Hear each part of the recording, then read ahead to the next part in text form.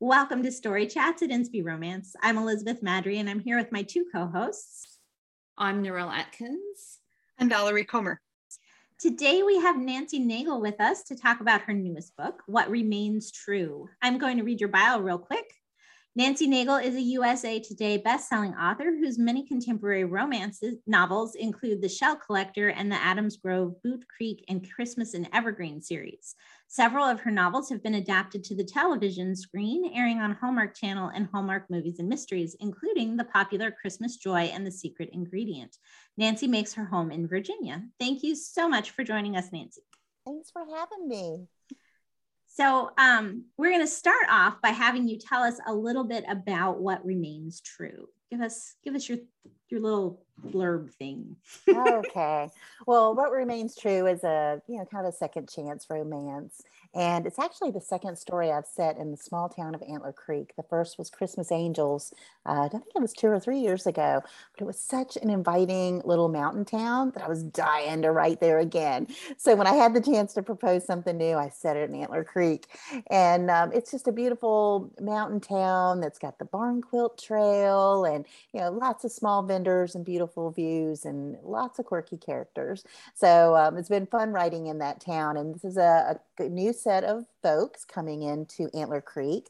I've got a rodeo cowboy who is going for the gold this year, and he is laser focused on that goal. And then I've got a woman who is recently divorced, who's trying to get back on her feet, only stops through town to get gas, ends up stopping in Hardy House, the little linen store, and falls in love with it. And one thing goes to another. She ends up taking a little part-time job, moving into the bunkhouse and sticking around for what she thinks is going to be just a short time. And so she's not even upfront with people about what her situation is. And so they're all thinking she's just a little down on her luck, needing some help. And, really she's a COO who's doing quite well. And has a bet with her ex-husband that she can live off the alimony that she's paying him, and if she can't, then she'll increase his alimony. So lots of little twists and turns in the story, and things to get through. So it was a fun ride. It really good time for me coming off of The Shell Collector, which was so much more emotional, and the book of my heart, absolutely, but this was a lot more fun to write. Excellent. All right, Narelle, you're up with the first question. I am indeed. So my first question is about barn quilts. So I'm an Aussie and I had never heard of barn quilts before and was Googling to work out what they were. So my questions are particularly for the Aussies that are listening and the Canadians who may or may not have barn quilts. Val, do you have barn quilts? Yeah, in some areas we do. I do. Okay, I was familiar with the term, but that's okay. We do have a lot of international listeners too. Mm-hmm. Well, and don't feel bad. My editors didn't know what they were either. My first covers came across with this, it was beautiful cover, but it had like this grandma's quilt across the chair. And I was like, that is not a barn quilt. Yes. So barn they're quilts, very specific, aren't they? Yes, they really are. They're very specific. They're painted on wood and they are attached to your farm buildings or somewhere on your property. And originally they were really more like landmarks to be able to get people to different farms or merchants, things like that. So they didn't have street signs. So it was like, when you see the, circle barn quilt with the cow on it, that's, come get your ground beef, whatever. But there are barn quilt tours all across America, and I don't know how many there are internationally, but for the Americans, there is a Barn Quilt Trail website that you can go out and actually print out the ones that are on your route. So earlier this year, I had the great fortune to do the Get Your Motor Running reader event up in Green Bay, Wisconsin. Mm-hmm. And while I was there, one of my readers took me for a drive up through Sturgeon Bay and Sisters Harbor, and Door County is just filled with them. And I think we took about 30 pictures of different barn quilts. Oh, wow. Through the area. It was beautiful. And it was so cute because, like you, Carmen wasn't really all that familiar with barn quilts before the book. And she was like, I found a barn quilt store. I'm like, wow, okay. I've never heard of that. This will be interesting. And when we got there, of course, it was the barn quilt store, not a barn quilt store. So and lots of pretty fabrics, and which was just fine with me because I love that kind of stuff. I am not a quilter. That is such a hard and beautiful craft that I have not been blessed with the ability to do. But I can sit down and paint a barn quilt, and so can my 80-year-old mama. And there's hardly any way to screw them up. So, it's a fun little practice. And for this book, I've done some little postcards to help people just kind of color and see what one would look like. Because the interesting thing is, you can take one barn quilt pattern, and we could all do them with different colors. And they would all look different. Oh, it's that's really, cool. very interesting. Yeah. So it's been a lot of fun. So are they usually just like geometric, or do you try to imitate like a floral fabric in some of the squares or that sort of thing? Yeah, usually they are geometric, but I have seen lately on some of the barn quilt Facebook groups where they've been emulating those floral and geometric patterns in the paintings, which was really cool. That would kick up the artistry a notch. Yeah, that would take me out of the loop on that one. Yeah. I hear you. I kind of like the basic one, and so here's a little funny side story. My mama will be 80, and she has been doing these projects with us as well. Well, she's got narcolepsy, so she just falls asleep all the time.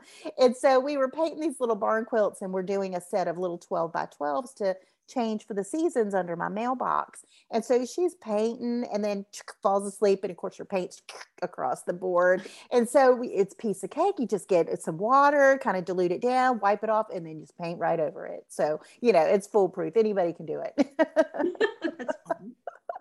Yeah, it's fascinating. It's completely new to me, so I really enjoyed that aspect. Well, welcome. Yeah.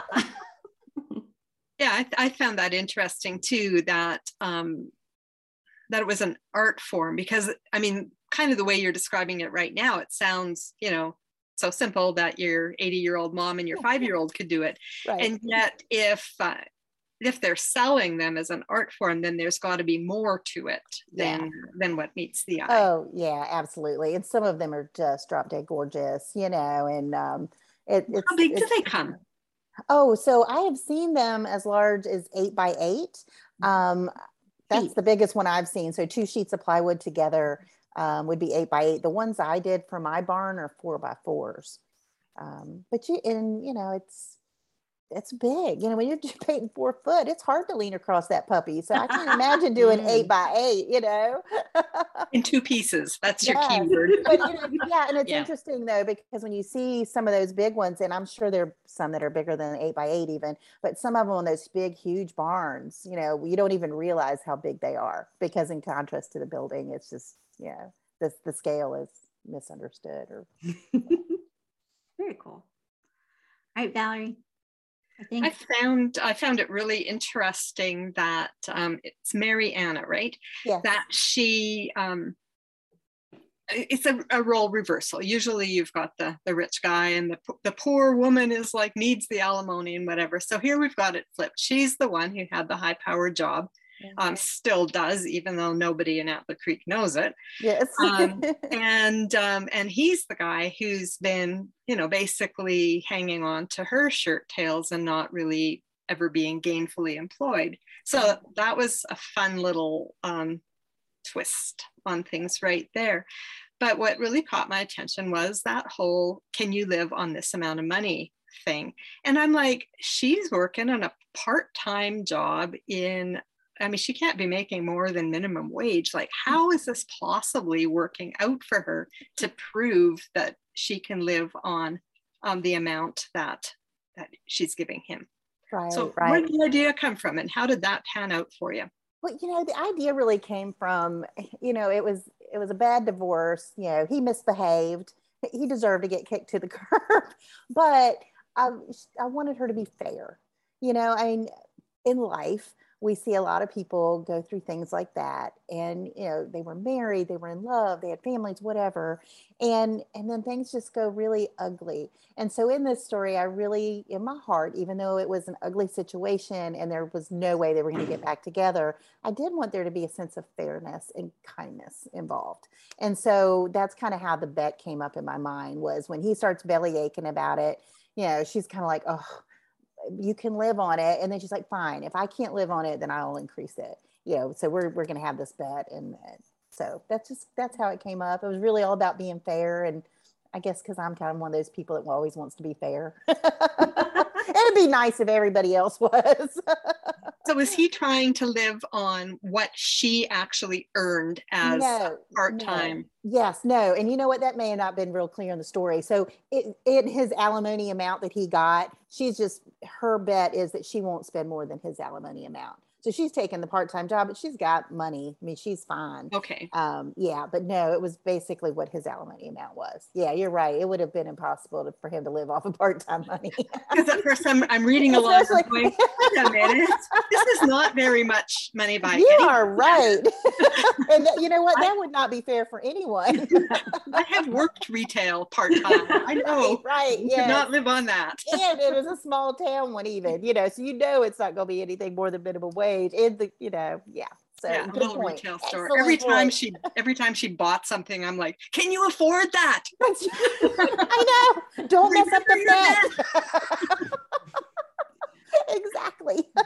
Well, I'm glad you're all looking out for her. Mariana and I had a few little discussions while I was reading. I'm like, come on, girl. This is how it works.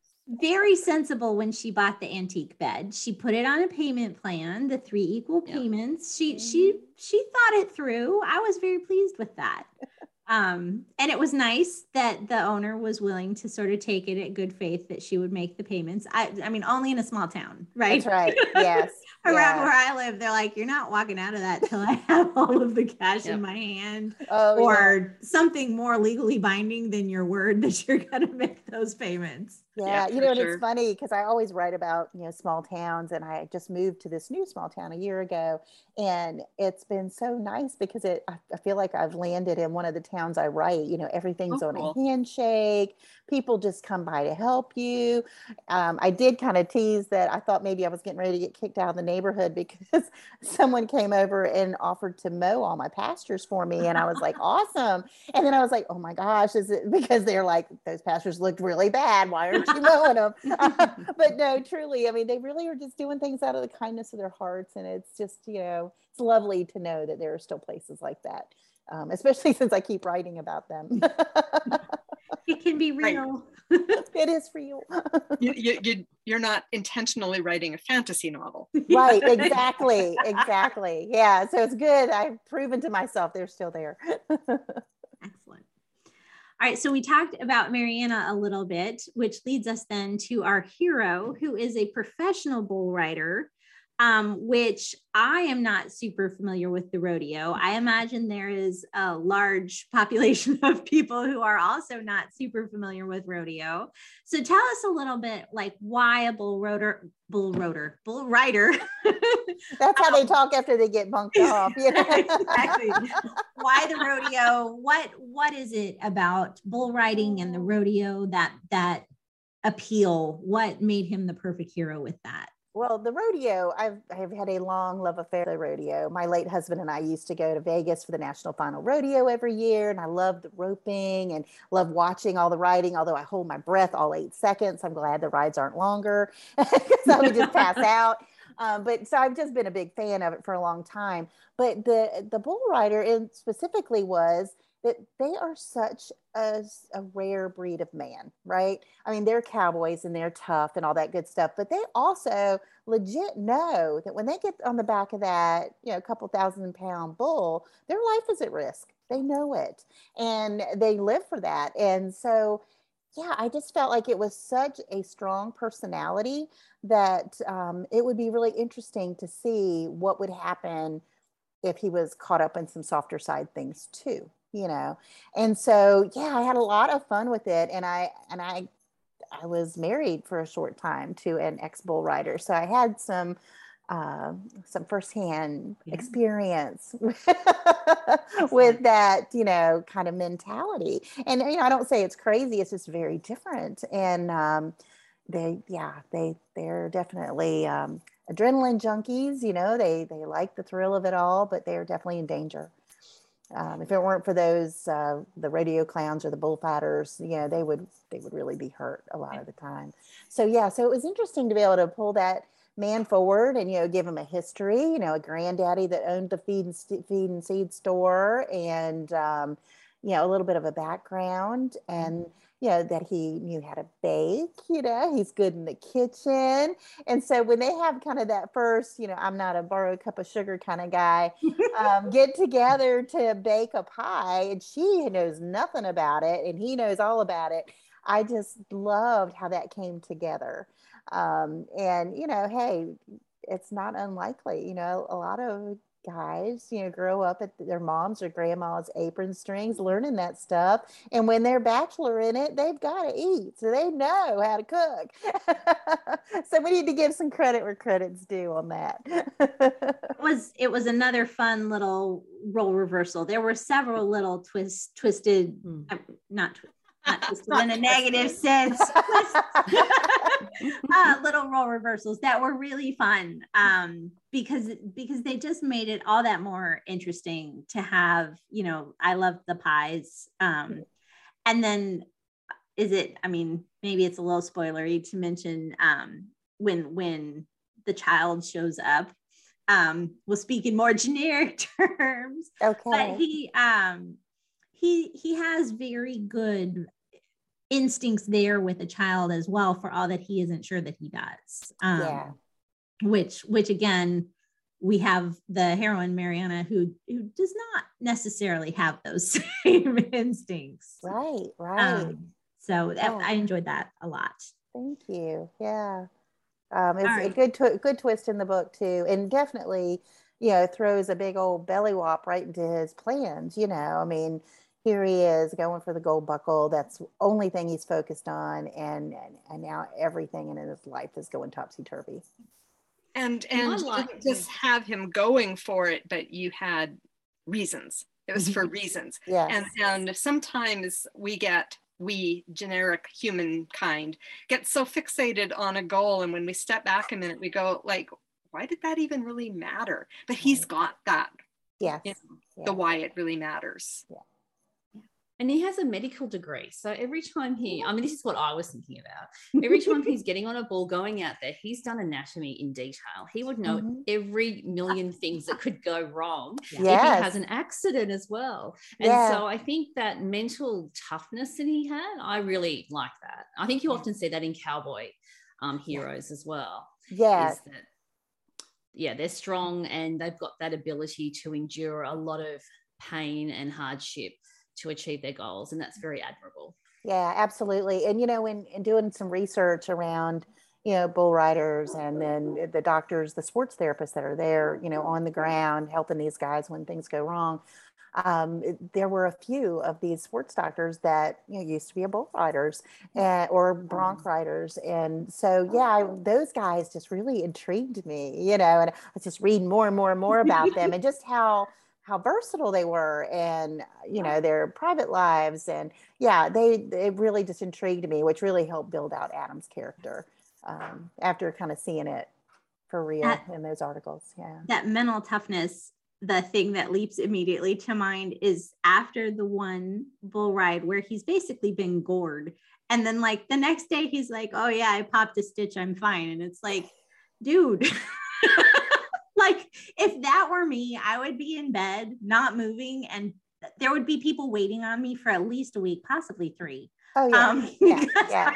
Like, well, my late husband, he was not a bull rider or anything like that, but he was a goat rancher. That's what he did. He raised goats, and we had 500 breeding does on the farm, and he did that full time. But he was that cowboy tough kind of guy. Kind of lived by that cowboy code, and there was just nothing that man couldn't do by himself, like he'd be rigging up the tractor to do stuff, but he was out there one day working the animals, and, he had chutes and stuff, but he went to grab one of the does, and she had, long horns. And when he went like this and grabbed it, her horn went straight through his hand all the way out the other side.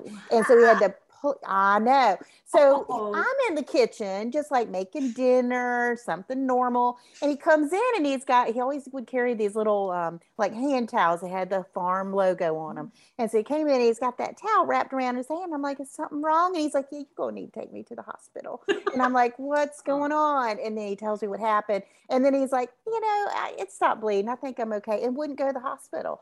So, I mean, yeah, it's just that kind of stuff where they're just so rugged and tough and they're just like, what had to happen? And wasn't mad at the goat. I've been like, she'd have been dinner. Yes. Man her. Bring her in. There's a pot big enough. That's right. Exactly. Yeah. Goat chops for everyone. But yeah, no. But yeah, I mean, those guys do. They just have a real mental toughness about them that, yeah, I'm with you, girl. I would be huddled up. Bring me some juice. Chicken soup. I can't move. It hurts too much. And it was throbbing. Yeah. Oh, yeah. Mm-hmm. All right, Valerie or Nimrel, do you have any final thoughts? Those are the questions we had sussed out already ahead of time. They're great questions. Thank y'all. Final thoughts? I was intrigued by, there's a scene where there's a young child riding a sheep. Is that something that you threw into the story for fun, or is that something that actually really happens? Oh, it's a real thing. It's a real thing. It's a real yes, thing? ma'am. Mm-hmm. Mutton busting. It's called mutton busting, and the kids get on the back of that, oily sheep. And they got their fingers pulled into that wool, and they go riding off. And the cowboys, are right there to pull them off so they don't get hurt or anything. But I will tell you, and I was sharing this before, was I've seen mutton busting forever, and I laugh. It is hysterical to watch. Well, when you watch a child that do it, it's totally different. And so writing it for this book, was from that kind of perspective of, okay, so if this child and you're watching them running on the back of this sheep fast across the field, and they're aiming for the fence, how are you going to feel?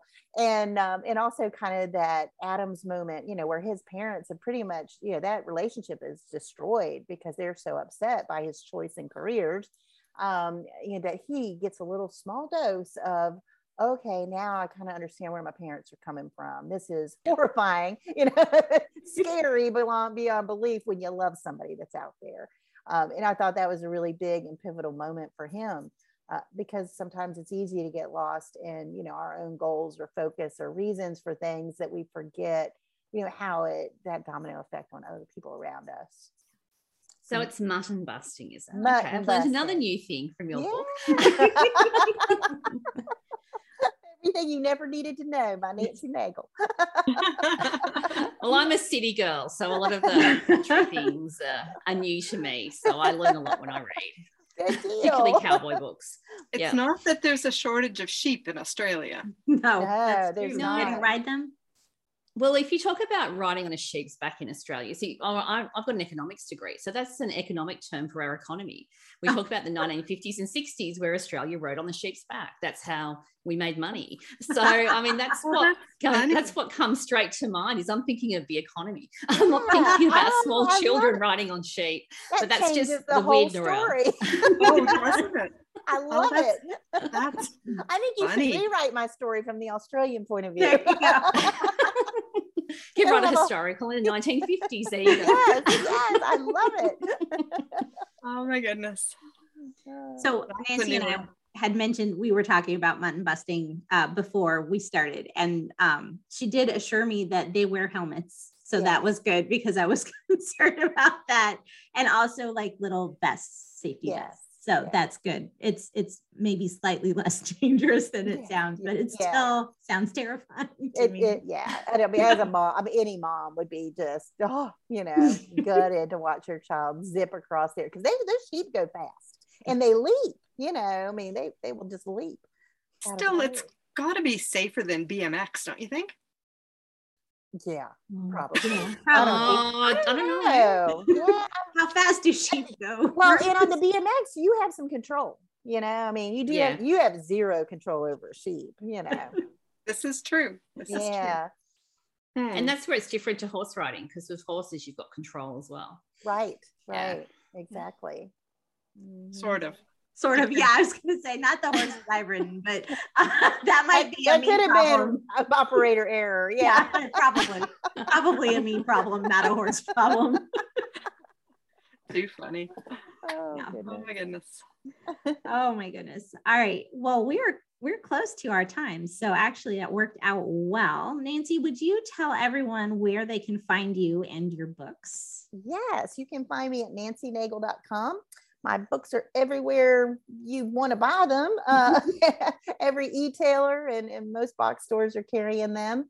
And I have a new book coming out in December called The Wedding Ranch. And if you haven't seen the cover, it is just lush and beautiful. And I have a feeling it comes out December 10th in that sea of red and green and white covers. This fresh turquoise with a beautiful barn on it. Because the Wedding Ranch is a wedding venue. I think it's going to be a really fresh cover. So I hope it gets a lot of attention. That sounds great. Now, is that in Antler Creek too, or are we going somewhere else? We're going somewhere new. Yeah. Excellent. Are you going back to Antler Creek? I will be going back to Antler Creek. I have gotten so many reviews of folks wanting to know about Tara's house. They think Chrissy and Grady need to get married. Yeah. They want to know more about Adam and Zan and Mariana. So yeah, I'm definitely going to go back. I love writing in that little town. It's become a real place for me. I want to build it. That's excellent. I love it. Thank you so much for joining us. Hopefully you all have enjoyed listening to Nancy. I was pleased when you just said your last name that I did get it right. My phonics did not fail me. So that's exciting. I meant to ask ahead of time and I did not. So phew. We would love to hear from you if you've read Nancy's book or if you now want to. Let us know in the comments on YouTube or on our Facebook page. And we will look forward to seeing you again next week. In the meantime, don't forget to fall in love with a good book. Goodbye, everybody. Bye, y'all. Bye. Bye, everyone.